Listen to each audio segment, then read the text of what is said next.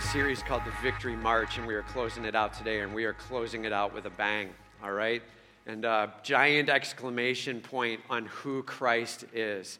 And as we get ready for the surgery tomorrow and preparing for what's coming, and one of the things that happens when they do this surgery by going in the way they do, up through the nose and all, you end up losing your ability to smell, which also takes away your ability to taste.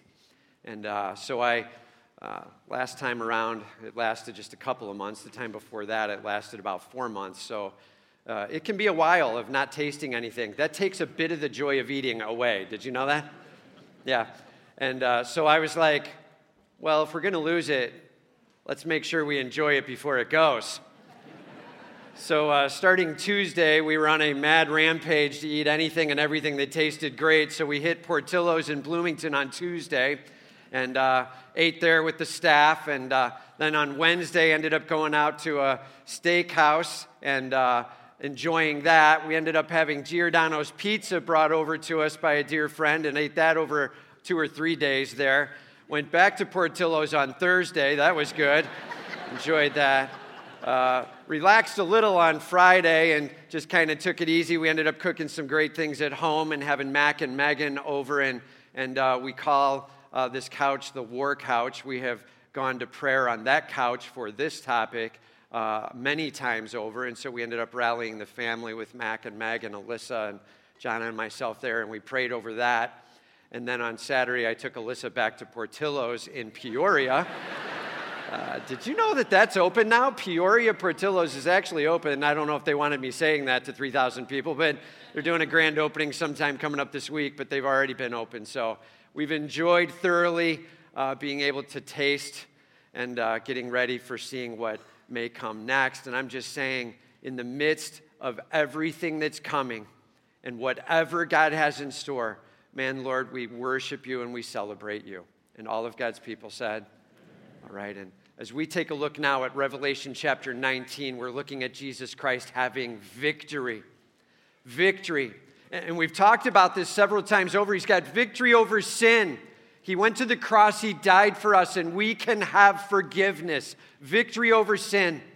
We can have victory over death because as we pass away, our souls, yes, perfected and drawn up to heaven, we spend eternity then with him. Our souls perfected, but our bodies remain here until the end of time. And at the end, when Christ comes, there is this capturing up together.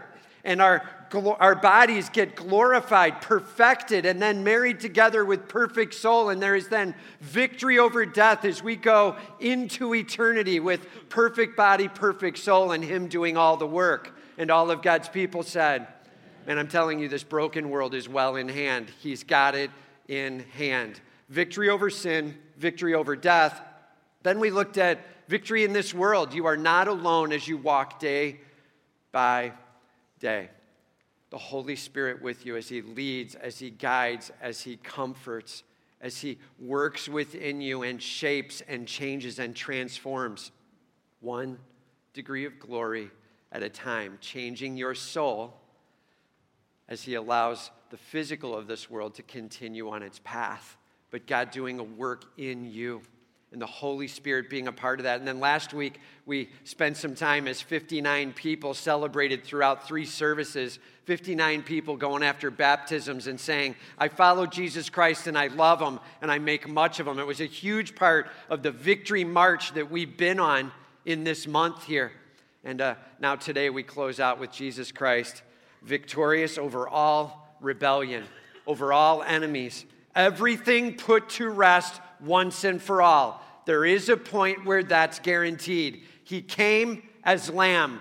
Trust me, he is coming again as lion. Jesus Christ, our hope. All right? Revelation 19, as we dive in here, starting in verse 11. What are we supposed to know? What are we supposed to do? And it says, Jesus Christ here, point number 1. Jesus Christ is coming with unmatchable power to reign. Count on it. Jesus Christ is coming with unmatchable power to reign. Count on it. He says, then I saw heaven opened, and behold, a white horse. We'll just stop there and we'll back it up. He says, then I saw. Just so you know, that phrase is super important in the book of Revelation. Then I saw. You may even want to underline it or circle it or put a note in your notes there, but then I saw. You're going to see it repeatedly throughout Revelation, and it's the way he introduces the next vision piece that God is giving him. And then the next thing that I saw, right? This is the next part of the vision. Then I saw, or the other words are, and I saw. Both of those come from the same two Greek words. And huge importance as it connects together, vision after vision.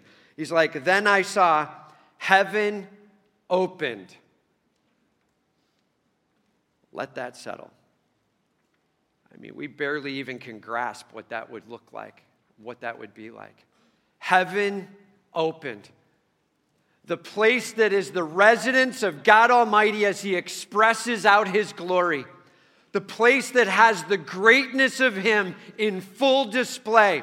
Where the angels are celebrating, where those who are passed away who trust in him are with him. And somehow in the midst of that glory and that perfection, a moment in time where something opens up and he sees and he hears and the thunderous statements come forth and heaven opened. Man, that is a huge deal. He said, then I saw heaven opened and behold, and when we see that word we say, right? This one's even bigger now. He's like, and behold, a white horse. And some of you might be like, I don't get it. Big deal. And just so you know, in the Roman era, when they came riding back in victorious, they would ride in on a white horse in expectation of the celebration that was about to take place. Victory assured is kind of what the white horse means. This is absolute celebration of victory before the victory's even had. Victory is Christ's. He has it in hand. And as he rides in on the white horse, it says, the one sitting on it is called Faithful and True. Faithful and True, the names of Jesus Christ himself. Everybody just say, this is Jesus. This is Jesus Christ riding in on the white horse. The name's Faithful and True. Faithful meaning what he says he'll do, you can completely count on him. Faithful and true, always aligning with what is right, always sharing what is factual and accurate and standing beside God Almighty. Faithful and true. Jesus Christ, God the Son, and it says, and in righteousness he judges and makes war. Whoever he's going to go up against, he's going up against to say, my righteousness will stand and your unrighteousness will fall. There will be judgment and there will be war and Christ will take his stand. And I'm telling you this, man, he is saying once and for all, this is done. I stand against it.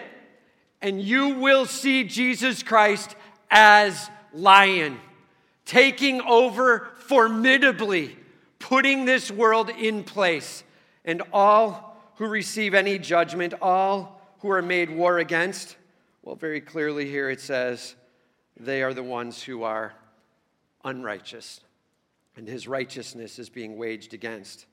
It says, his eyes are like a flame of fire. His eyes are like a flame of fire. In fact, if you go back to Revelation chapter 1, verse 14, you don't have to turn there, but you might want to write the notes down. Revelation 1, verses 14 through 19, here's what it says, talking about Jesus Christ. The hairs of his head were white, like white wool, like snow. Everybody say he's wise. That's what that means. The white hair, it's like he knows a ton. For those of you who already have white hair, you're like, amen to that. Okay? And his eyes were like a flame of fire. Same phrase. Like a flame of fire. When I saw him, I fell at his feet as though dead. But he laid his right hand on me, saying, fear not. I am the first and the last, right? I am the Alpha and the Omega. This is Jesus Christ. I am the first and the last, the Alpha and the Omega, and the living one. I died, and behold, I am alive forevermore. Jesus Christ declaring this as he's talking with John. And I have the keys of death and Hades. Write, therefore, the things that you have seen, those that are and those that are to take place after this. He's like, record this, man. Don't lose it. This is going to be some pretty amazing stuff. Revelation chapter 1, the one with fire in his eyes, God Almighty, God the Son, Jesus Christ, the one who we can trust in, the one who has died and who has risen. He is our hope. It says his eyes are like a flame of fire, back to Revelation 19. And on his head are many diadems, like he is ruler, he is king. These jewels, these crowns, all reflecting his greatness. It says, and he has a name written that no one knows but himself. And everybody say that means he's important. And I agree with you, right? He is so important, he's got a name that nobody knows but himself. He is clothed in a robe dipped in blood. Now, some will say this looks back to the cross, and others will say this looks forward to the war that is to come. And it's not exactly clear which, but I will say, considering we're in Revelation 19 and we're about to deal with the end, I would say this very well may look forward more than it looks backward. Probably less to do with when he was lamb, going to the cross, probably more to do with him being lion, taking on this war to come. And the blood is representing those that are to be fought and are going to lose, those that are standing against the righteous King, Jesus Christ. And if you've thought of Jesus only as the soft one, the nice one, the sacrificial one, welcome to Revelation 19. Jesus Christ is Lamb, and he is loving with all he's got, and he is Lion. He is King of the universe. He is God Almighty. And hear me, man, he will rule. Amen. It says that he is coming with his robes dipped in blood, and it says, and the name by which he is called is the Word of God. Everybody say, this is Jesus Christ. Right? John chapter 1, in the beginning was the Word, and the Word was with God, and the Word was God. He's talking very specifically about Jesus Christ, who is called the Word. And what's the big deal with that phrase? Why is he even called the Word? Just so you know, in the Greek, the word logos, word, right? It meant the essence of who you were as you shared forth where you stood, your words, right? You were sharing the essence, the trueness of who you were. And Jesus Christ, God in his full essence being revealed, the Word of God. This is him being shared forth to the world. And we have hope because we get to see him and the Word of God. It says, and the armies of heaven, everybody say, that's me. If you're a believer, if you trust in Jesus Christ, this is the ones rallying with him. And some will say this is angels included in that, but this is probably angels and believers and the collection thereof. And those who have trusted and will have been raised up with him in the rapture, or who have passed away and are at home with him. Either way, all believers that are with him. And it says, and the armies of heaven, arrayed in fine linen, white and pure, were following him on white horses. And hear me, man, there's a celebration as the entirety of the war team rallied together, rides in on white horses. And if you are a believer and if you are trusting in Christ, there is a moment when we are in heaven and this moment comes. And Jesus Christ gets on his white horse, and he's got a special robe that's dipped in blood, showing where he's headed. And then there's white horses where I'll get it. Can you imagine that moment? As we're all like hanging out, there's been sort of celebration. If you look actually at Revelation 19, 1 through 10, the marriage feast of the Lamb, there's this giant supper of the Lamb, this celebrating of the bride. That's the church being married together with Christ and us coming together with him in the 10 verses before this. And there's this celebration as the church is in heaven and lifting up Jesus Christ, and we're seeing it all coming to fruition. And all of a sudden he says, hey, get the white horse. And in that moment, the euphoria in that, I can't even imagine what it's going to be like, man. As all of a sudden, all of us who are believers trusting in him, we know exactly what's coming now. And he's like, get the white horse. And we're like, yes, here it comes, man. Can I have my white horse? All right, you know somebody's going to be asking that.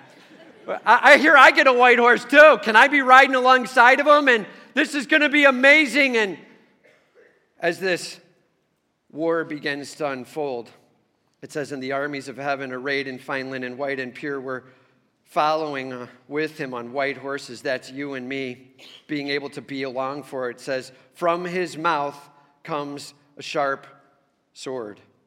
From his mouth comes a sharp sword. Just so you know, the only weapon that Christ brings is his word. That's the only weapon needed from Jesus Christ.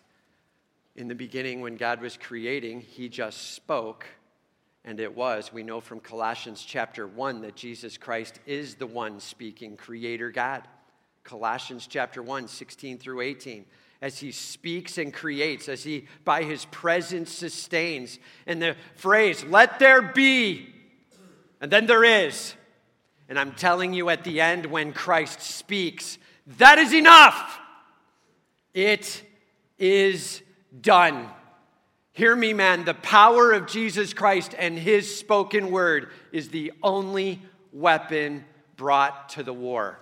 Jesus Christ, with his sword, we're along for the ride. It says, from his mouth comes a sharp sword with which he will strike down the nations and he will rule them with a rod of iron. All he needs is his spoken word. He will tread the winepress of the fury of the wrath of God Almighty. He will tread the winepress. This is actually a phrase that if you look back, you see it in Revelation 13 and 14 talked about as well. And tread the winepress of the fury of the wrath of God. Can we all say, that doesn't sound good? Just say that with me. Right? Whatever it all means, it isn't going to be good for who's standing against him. And for those who are like, forget Christ, it's going to be all about me. Well, the answer is, he will tread the winepress of the fury of the wrath of God. He will stand against that with all he has. It says, on his robe and on his thigh, he has a name written, King of Kings and Lord of Lords. The name of Jesus Christ, King of Kings and Lord of Lords. He's even got it tattooed onto his thigh. Hear me, man. We get used to saying that phrase in the church, and we kind of lose track of what it is. King of Kings. In other words, take all the kings everywhere. Yeah, he's king over all them. Right? Take all the lords, all the masters, all the rulers everywhere. Yeah, he's Lord over them. Like he's in charge. Jesus Christ. He is King of Kings. He is Lord of Lords. He is ruling over all, and he is about to take it all in hand. Revelation 19. Man, this is coming. This is a future coming for us as we look forward and we see Jesus Christ putting things right. If you are living in this broken world and you are like, I am sick of this broken world, please hear me, man. Christ is restoring one soul at a time, one moment at a time, and there will be a point in time where he mounts a white horse, and this mess is done. And all of God's people said, amen. Huge deal. Jesus Christ, he has it in hand. He is King of Kings. He is Lord of Lords. He is God Almighty. We trust in him. And this past week, I was reading some details on, looking just for an illustration, and I ran into this story about President Truman back in 1945, 1946, kind of in that era there. And he was just getting used to being president. It was post-World War II. There was a lot of mess going on. He was working with the United Nations on a lot of things. We were trying to reestablish this world and get some stability again. And in the midst of World War II, can you imagine when you're reading passages like Revelation 19 and Christ coming again and wars that are going to be massive in nature, and then World War II starts up? Can you imagine where your mind goes to, right? And the things that they thought were happening and coming, and that wasn't even but a taste, right? And so Truman was sitting there talking with some of his cabinet, got together every morning with them, and he received a letter from the king of Saudi Arabia. It was one of these gorgeous envelopes, just really ornate, and on the backside, it had this kind of stamp in it, and the seal was all kind of lifted up. It was this glorious seal that had gold and everything else, and it looked awesome. And as he goes to open it, he's like, don't get letters like this very often, right? So he starts to open it up, and he opens it, and on the inside, as he opens the letter and starts to read, he starts to laugh. And somebody says, why are you laughing? And he said, let me start out with what it says. It says, your magnificence. That's how the letter started. He's like, your magnificence. This is written to me. I can't believe your magnificence. And then he turned to the guys next to him and he's like, why don't you call me that? Right? I like that. It has a ring about it. How come every time when I come in, it should, from now on, when I come in here and I stand in the room, you guys should say, your magnificence, right? And everybody starts chuckling a little bit as they laughed through the respect that was being given by the king of Saudi Arabia for some of the things that they were doing as they were beginning to partner together. And well, as time passed and Truman was working with the United Nations, there were some things going on with the Jewish nation. And for those of you who know the history of that time and that period, there was a decision made to take as many Jews as they could and move them back to the Palestinian area. And there was an agreement by the UN to be a part of doing that.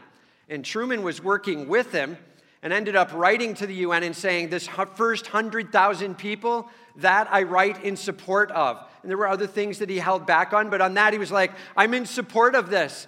And for the 100,000 Jews to be moved to Palestine. And it wasn't but a month or two later, and he got another letter from the king of Saudi Arabia. And it looked a little less ornate. And when he opened it, it said, Dear President.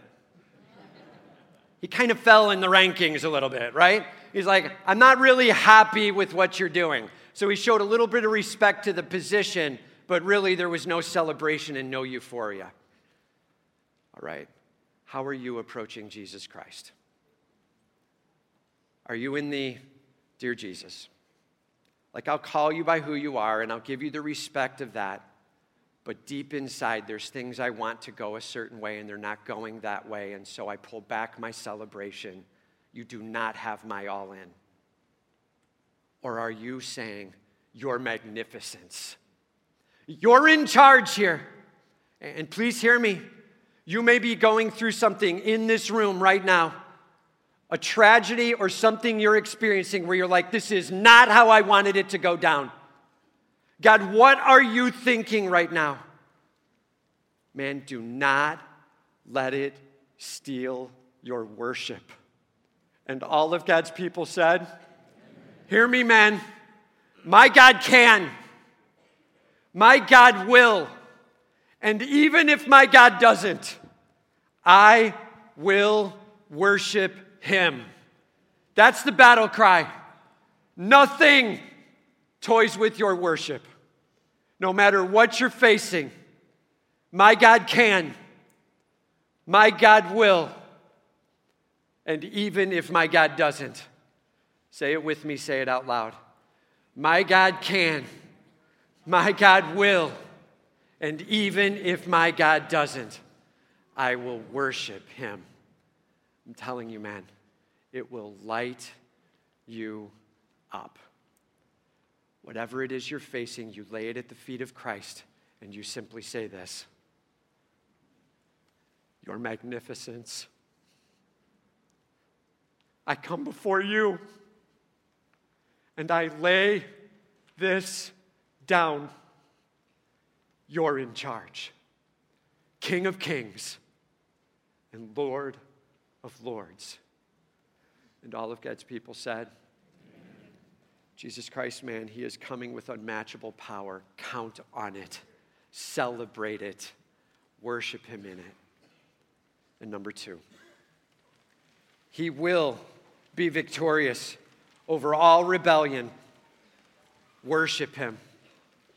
He will be victorious over all rebellion. Worship him. Take it to him with all you've got. He starts out again now. Then I saw. Remember I told you about that phrase? You're going to see it over and over and over again throughout this passage and other passages within Revelation. Then I saw, in the Greek, kai aidan. Then I saw, or and I saw. You see it over and over again. This is the connection and the start of a new vision. Then I saw an angel standing in the sun. All right. Now, have you ever looked into the sun? How's that gone for you? Right? You look into the sun and it's so bright that you can barely, like as you look away, you just see spots, right? But he looks into the sun and he sees an angel. How bright is that angel? Right? To stand in the brightness of the sun and to be able to be picked out and seen. This is an amazing moment. How big, how vast, how bright, how authoritative in the midst of what we know is one of the brightest things we can think of. Brighter. He's got it. This angel stands up. It says, then I saw an angel standing in the sun and with a loud voice. Imagine how loud that voice would be. And with a loud voice, he called to all the birds that fly directly overhead. He thunders forth into the world. He cries out to all the birds. He thunders it forth and he says, come gather for the great supper of God. Now, you heard me talk just a moment ago about the supper of the Lamb. That's something very different. The supper of the Lamb is verses 1 through 10. This is where we get to sit down with Jesus Christ at a marriage meal. This is where there is laughter and celebration. This is the celebration of the marriage of us to Christ for all of eternity. It's in hand and done. The supper of the Lamb, that's verses 1 through 10. So you and me sitting with the Lamb of God, celebrating, that's a great thing. This is the supper of God. That's not a good moment. And the supper of God is not the victorious. The supper of God is the rebellious and what they have happened to them. Well, what happens at the supper of God? It says, come, he's calling to the birds, gather to the great supper of God. Ready? Here's the supper. To eat the flesh of kings, the flesh of captains, the flesh of mighty men, the flesh of horses and their riders, and the flesh of all men, both free and slave, both small and great. Everybody coming against Jesus Christ going down. And he's like, listen, birds, feast. All right. Now, I don't know about you, but if I'm standing on the other side, and all of a sudden, a being so bright you could see him against the sun stands up and says, birds everywhere gather, feast on them. There's a part of that where I'm kind of like, feast on me? Right? You've got to imagine the tremble that starts in them as they start to grasp the authority and power standing before them and what is coming to them. As rebels who are standing against Christ, hearing of this thunderous cry against them, and they recognize one thing: victory has just been declared, and it's over. That's it. The declaration just came from the angels. This is what's to come, both small and great. It says, and I saw the beast and the kings of the earth with their armies gathered to make war against him who was sitting on the horse. Him who was sitting on the horse, everybody say that's Jesus. Okay, amen to that. That's Jesus, right? We have Jesus Christ sitting on the horse. And the armies with him. And it says, and I saw the beast. This is the one who Satan has empowered, the one who takes over in this world, the one who begins to distract and confuse and draw unbelievers to him. The beast, the one following after Satan with all he's got. And it says that the beast and with the false prophet, this is an amazing moment going on. And he saw the beast and the kings of the earth, and they've all rallied together for war. And they're going to go against Jesus Christ, the one sitting on the horse, and against his army. Everybody just say, that's useless. Okay? Standing up against Jesus Christ and saying, I'm going to stand up against you and all of your authority. I'm going to take this back. And that is pointless. That is useless. And may we see and understand, yes, Jesus Christ, he is the Lamb. He is sacrificing. He is loving. He is caring. but Jesus Christ, he is King of the universe, and he is Lion of all. And I'm telling you, there is no standing against him. Every knee will bow. And all of God's people said, Amen. The beast and the kings of the earth were now rallied together to make war. This is the Armageddon that people have talked about. Maybe you've heard of that. And as they're rallied together, it says, get ready. Now we're heading into the war. Can you imagine this movie that's setting up?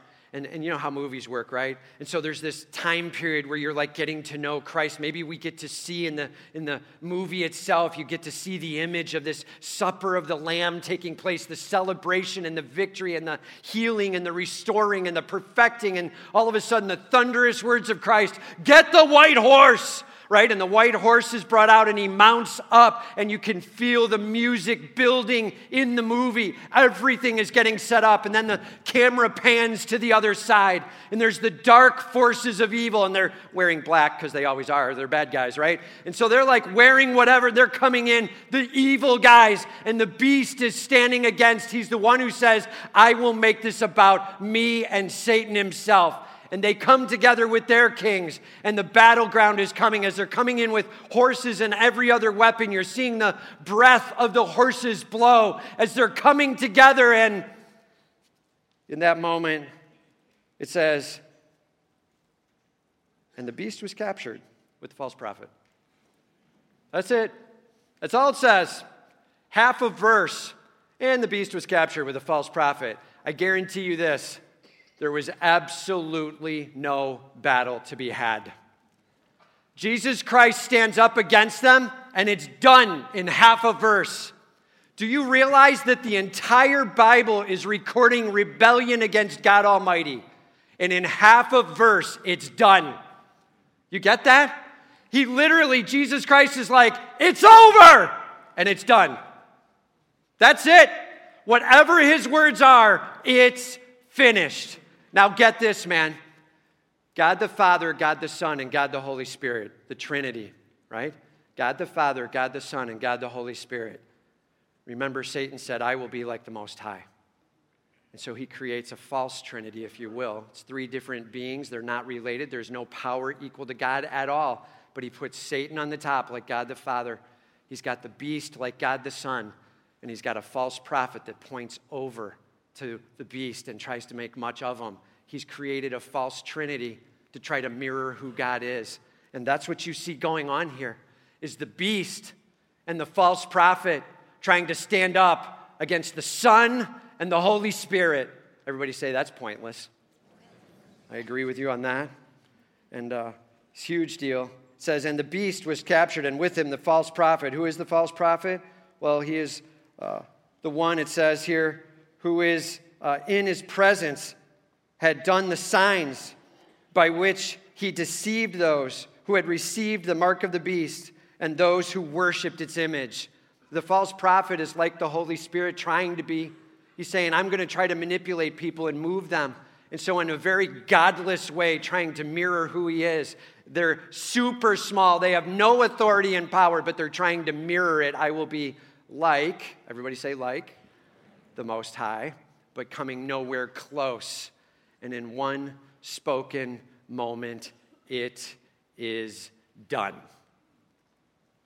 They are captured. It says that they had been captured, and right here, these two were thrown into the lake of fire, which burns with sulfur. And so the beast and the false prophet thrown into the lake of fire, that is that place of permanence, okay? They're thrown there. The others, remember, we have now humanity trying to come against Christ. They have physical bodies and souls that are rebelling. And so there's something else that happens with them. It says, and the rest, this is the armies that are standing against him. Remember, we have the beast and the kings and his armies. And now the beast has been taken away and thrown. And so the rest, this is the kings and the armies that are standing against Jesus Christ in rebellion. And the rest were slain. Done. Life taken. And please hear me. Standing against Jesus Christ, there is grace in the moment. And that lasts until the end. and then it's over. Trust in the power and the authority of Jesus Christ. He will reign. There will be victory in Jesus Christ alone. We have hope in him. It says, and the rest were slain by the sword that came from the mouth of him who was sitting on the horse. Everybody say that's Jesus.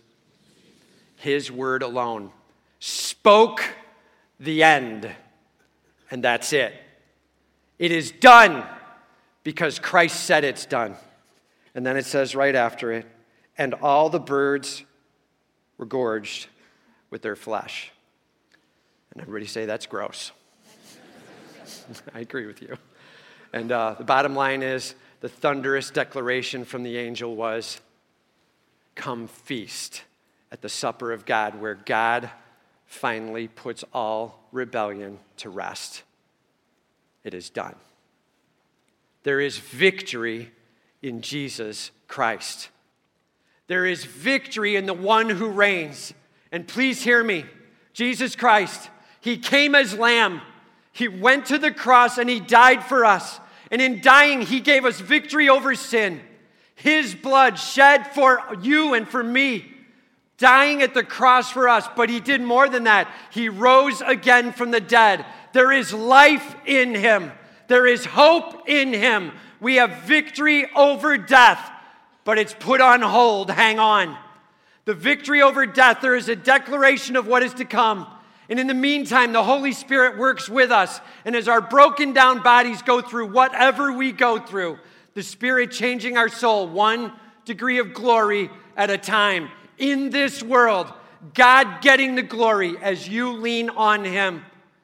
And in the end, if we pass away, man, our soul goes to heaven. We are with him for eternity, perfect in soul. And when he comes again, our body's captured up, and glorified body, glorified soul goes into eternity forever. Praise be to God. Please hear me, man. At that end, Jesus Christ will return. He is coming again. He will come again, and this time not as lamb. He will come as lion. These are the bookends that we see in Scripture. He came first to cover us, to protect us, to provide for us, and to give victory. And he comes at the end to put it all to rest. Lord of lords, King of kings, God Almighty, for all of eternity, him getting the praise. He has everything in hand. And all of God's people said, amen, man, amen. Amen. Huge that we grasp this. So every little problem you're dealing with, he has it in hand. And all of God's people said, in hand, his choice. And we lean on him. Every moment of every day, he is King of kings and he is Lord of lords. And we await his return. The end of Revelation says, come, Lord Jesus, come quickly. John saw all of this glory and he's like, man, I'm done with this world. Just come, Jesus. Ready to see you. Ready to have this on. Come, Lord Jesus, come quickly. We serve the King. He has it all in hand. He has diadems and crowns on his head. He rules. Are you leaning on Jesus Christ?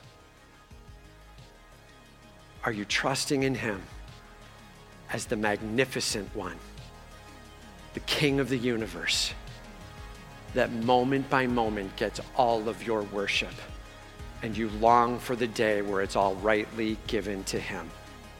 Are you in? Man, may we celebrate the victory in Jesus Christ. And all of God's people said, amen.